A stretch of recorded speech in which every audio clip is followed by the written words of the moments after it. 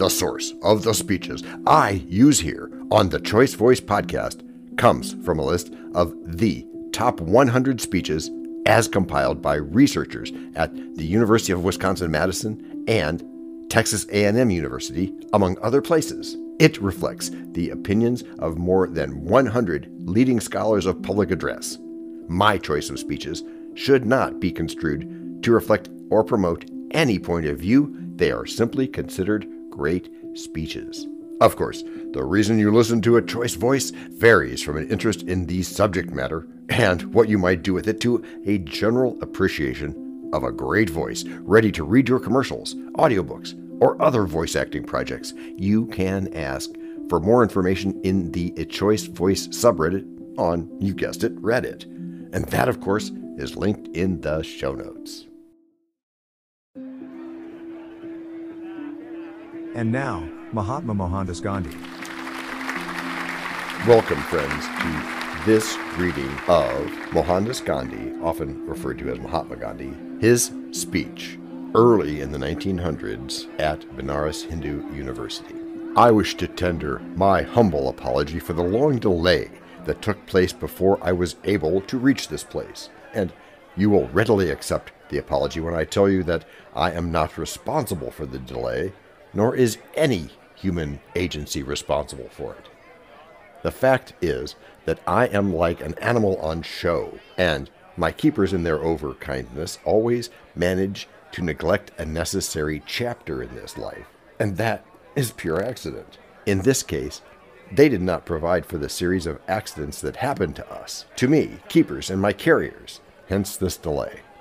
Friends, under the influence of the matchless eloquence of Mrs. Besant, who has just sat down, pray do not believe that our university has become a finished product, and that all the young men who are come to the university that has yet to rise and come into existence have also come and returned from it finished citizens of a great empire. Do not go away with any such impression, and if you, the student world to which my remarks are supposed to be addressed this evening, consider for one moment that the spiritual life for which this country is noted and for which this country has no rival can be transmitted through the lip, pray believe me, you are wrong. You will never be able merely through the lip to give the message that India, I hope, will one day deliver to the world. I myself have been fed up with speeches and lectures. I accept the lectures that have been delivered here over the last 2 days from this category because they are necessary. But I do venture to suggest to you that we have now reached almost the end of our resources in speech-making. It is not enough that our ears are feasted, that our eyes are feasted, but it is necessary that our hearts have got to be touched, and that our hands and feet have got to be moved. We have been told during the last 2 days how necessary it is, if we are to retain our hold upon the simplicity of Indian character, that our hands and feet should move in unison with our hearts. But this is only by way of preface. I wanted to say it is a matter of deep humiliation and shame for us that I am compelled this evening, under the shadow of this great college, in this sacred city, to address my countrymen in a language that is foreign to me. I know that if I was appointed an examiner to examine all those who have been attending during these 2 days the series of lectures, most of those who might be examined upon these lectures would fail. And why? Because they have not been touched. I was present at the sessions of the Great Congress in the month of December.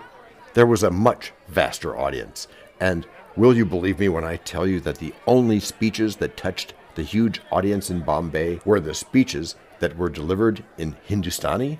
In Bombay, mind you, not in Benares where everyone speaks Hindi, but between the vernaculars of the Bombay presidency on the one hand and Hindu on the other, no such great dividing line exists as there does between English and the sister language of India, and the Congress audience was better able to follow the speakers in Hindi. I am hoping that this university will see to it that the youths who come to it will receive their instruction through the medium of their vernaculars. Our language is the reflection of ourselves.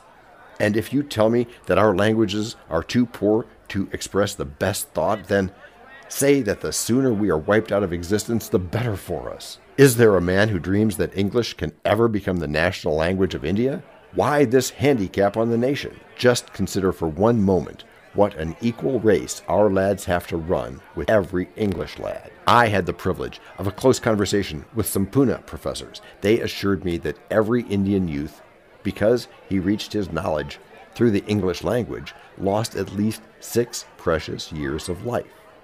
Multiply that by the numbers of students turned out by our schools and colleges, and find out for yourselves how many thousand years have been lost to the nation. The charge against us is that we have no initiative. How can we have any if we are to devote the precious years of our life to the mastery of a foreign tongue? We fail in this attempt also. Was it possible for any speaker yesterday and today to impress his audience as was possible for Mr. Higginbotham? It was not the fault of the previous speakers that they could not engage the audience. They had more than substance enough for us in their addresses, but their addresses could not go home to us. I have heard it said that, after all, it is English-educated India which is leading and which is doing all the things for the nation. It would be monstrous if it were otherwise. The only education we receive is English education. Surely we must show something for it. But suppose we had been receiving during the past 50 years education through our vernaculars. What should we have today? We should have today a free India. We should have our educated men, not as if they were foreigners in their own land, but speaking to the heart of the nation. They would be working amongst the poorest of the poor, and whatever they would have gained during these 50 years would be a heritage for the nation. Today, even our wives are not the sharers in our best thought. Look at Professor Bose and Professor Ray and their brilliant researches. Is it not a shame that their researches are not the common property of the masses? Let us now turn to another subject. The Congress has passed a resolution about self-government, and I have no doubt that the All India Congress Committee and the Muslim League will do their duty and come forward with some tangible suggestions. But I, for one, must frankly confess that I am not so much interested in what they will be able to produce as I am interested in anything that the student world is going to produce or the masses are going to produce. No paper contribution will ever give us self-government. No amount of speeches will ever make us fit for self-government. It is only our conduct that will fit for us it, and how are we trying to govern ourselves? I want to think audibly this evening. I do not want to make a speech, and if you find me this evening speaking without reserve, pray consider that you are only sharing the thoughts of a man who allows himself to think audibly. And if you think that I seem to transgress the limits that courtesy imposes upon me, pardon me for the liberty I may be taken. I visited the Vishwanath temple last evening, and as I was walking through those lanes, these were the thoughts that touched me. If a stranger dropped from above onto this great temple and he had to consider what we as Hindus were, would he not be justified in condemning us? Is not this great temple a reflection of our own character? I speak feelingly as a Hindu. Is it right that the lanes of our sacred temple should be as dirty as they are? The houses round about are built anyhow. The lanes are tortuous and narrow. If even our temples are not models of roominess and cleanliness, what can our self-government be? Shall our temples be abodes of holiness, cleanliness, and peace, soon as the English have retired from India, either of their own pleasure or by compulsion bag and baggage? I entirely agree with the President of the Congress that before we think of self-government, we shall have to do the necessary plotting. In every city, there are 2 divisions, the cantonment and the city proper. The city mostly is a stinking den, but we are a people unused to city life. But if we want city life, we cannot reproduce the easy-going hamlet life. It is not comforting to think that people walk about the streets of Indian Bombay under the perpetual fear of dwellers in the storied buildings spitting upon them. I do a great deal of railway traveling. I observe the difficulty of third-class passengers, but the railway administration is by no means to blame for all their hard lot. We do not know the elementary laws of cleanliness. We spit anywhere on the carriage floor, irrespective of the thoughts that it is often used as sleeping space. We do not trouble ourselves as to how we use it. The result is indescribable filth in the compartment. The so-called better class passengers overawe their less fortunate brethren. Among them I have seen the student world also. Sometimes they behave no better. They can speak English, and they have worn Norfolk jackets, and therefore claim the right to force their way in and command seating accommodation. We'll continue with this speech right after this quick break. Hello, friends. This is a quick break which I'm putting in the middle of this great speech. For all you advertisers out there, this is where your message goes. I'm talking about that message you have so lovingly crafted to tell the story of your thing. Your magnificent thing, the thing none of us will ever need to live without ever again. This is your chance. Jump on it. Feel free to tone it down a bit there, John. Yeah, what he said. Oh, right. Note to self, don't get so worked up, John. For listeners, please pay attention to that when it comes. For now, breathe deeply, give yourself an epic massage, and just enjoy everything. Really, everything.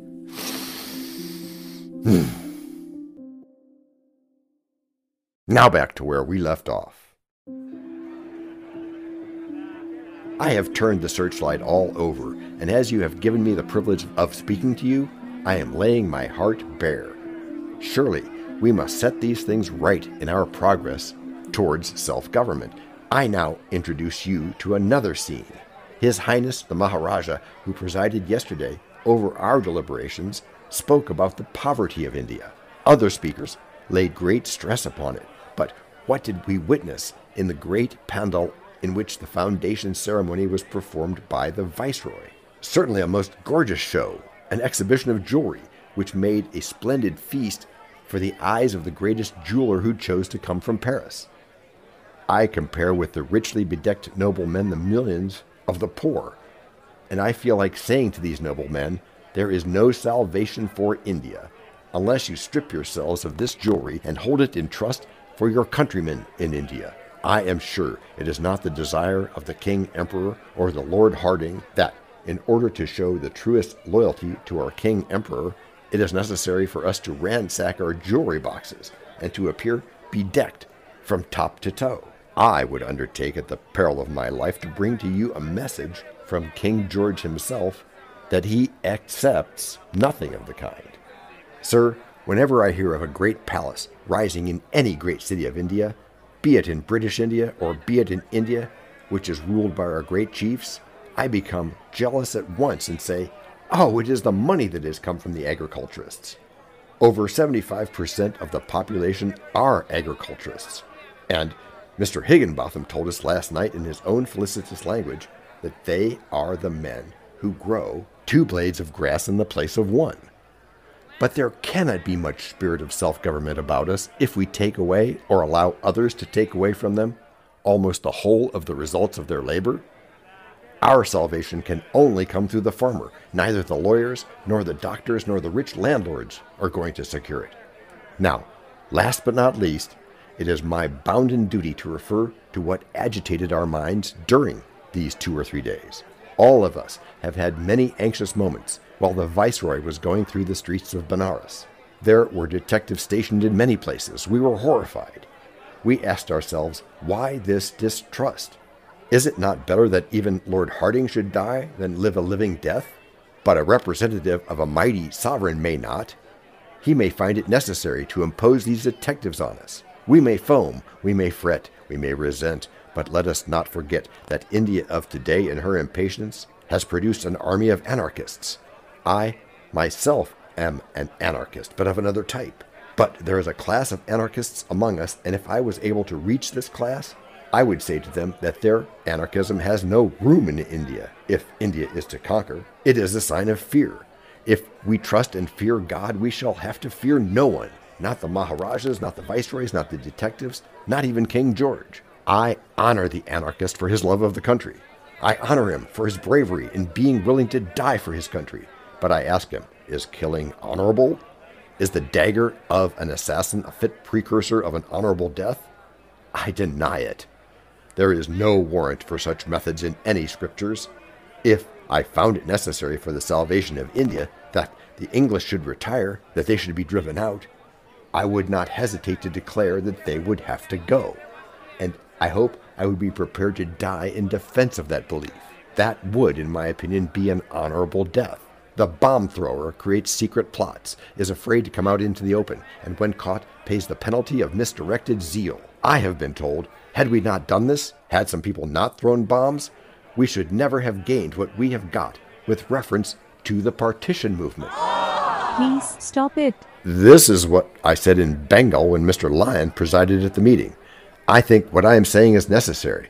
If I am told to stop, I shall obey. I await your orders. If you consider that by my speaking as I am not serving the country and the empire, I shall certainly stop. Please, explain your object. I am simply... My friends, please do not resent this interruption. If Mrs. Besant this evening suggests that I should stop, she does so because she loves India so well, and she considers that I am erring in thinking audibly before you young men. But even so, I simply say this, that I want to purge India of this atmosphere of suspicion on either side.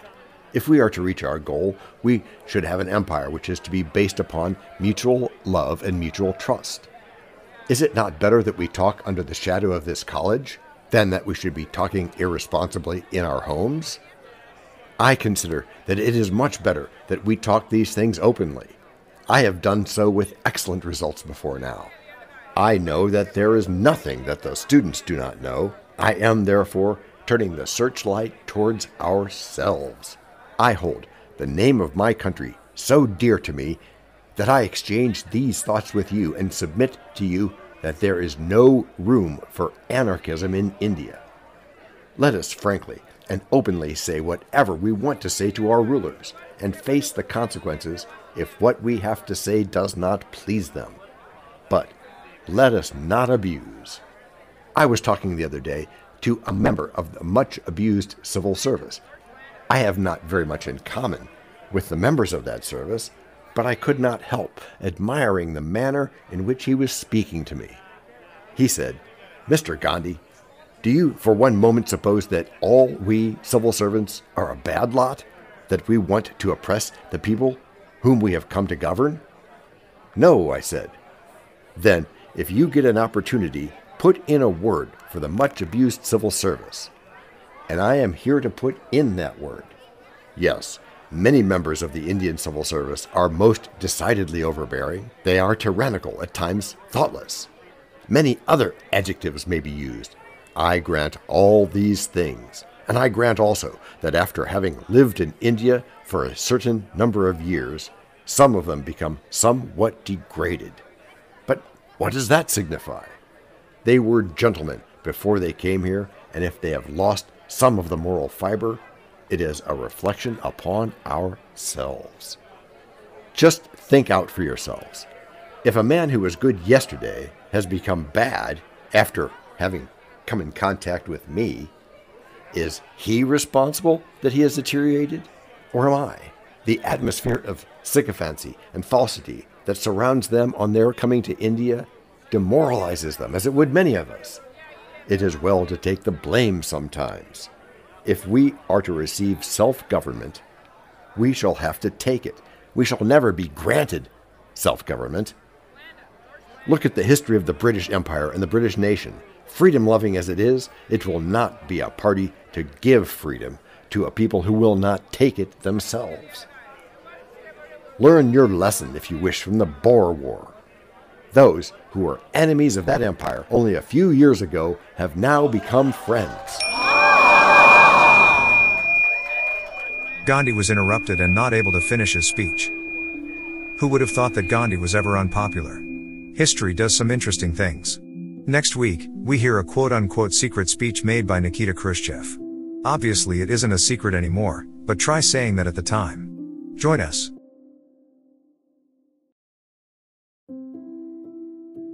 This podcast and our other podcast are productions of Little Red Hen Industries. The supporting cast who helps me bake the bread includes Techno King, John C. Brandy, Alter Ego, Doubting Thomas, Fact Checker, A Small Brown Beef Animal, Seriously, Tiny. Facts are important but are also easy. Social Manager, Abraham Lincoln, Media Expert, Augustus Caesar.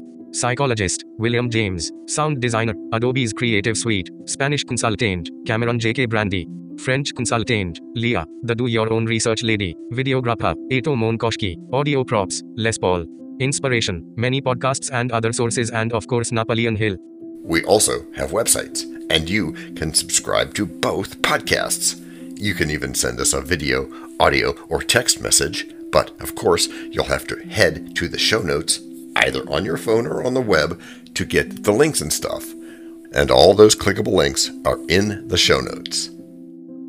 And before we forget, the artificial intelligence or AI voices that you hear in our work are offered up by Google, Amazon Polly, and OpenAI, like we say in the show notes. They don't sponsor us yet, but we love what they do, and we just love what AI can do when lovingly crafted. Finally, you can find us on podmatch.com, matchmaker.fm, Podbooker, and Podcast Guests, where we consider guests and consider guesting on other people's shows. And really finally, the music for our pods comes from Cute by Ben Sound and from Piano Background by Nick Simon Adams, as well as from AI MuseNet. The sound effect credits go to Jackson Academy Ashmore, Canusi G, Dr. Jekyll, Joe Payne, Everything Sounds, MK Play More Stories, ERH, Sand Emotions, Big Pickle 51, and Just Kidding. Yes, that's his or her name. All on freesound.org. Also, languages are the bomb. Paul.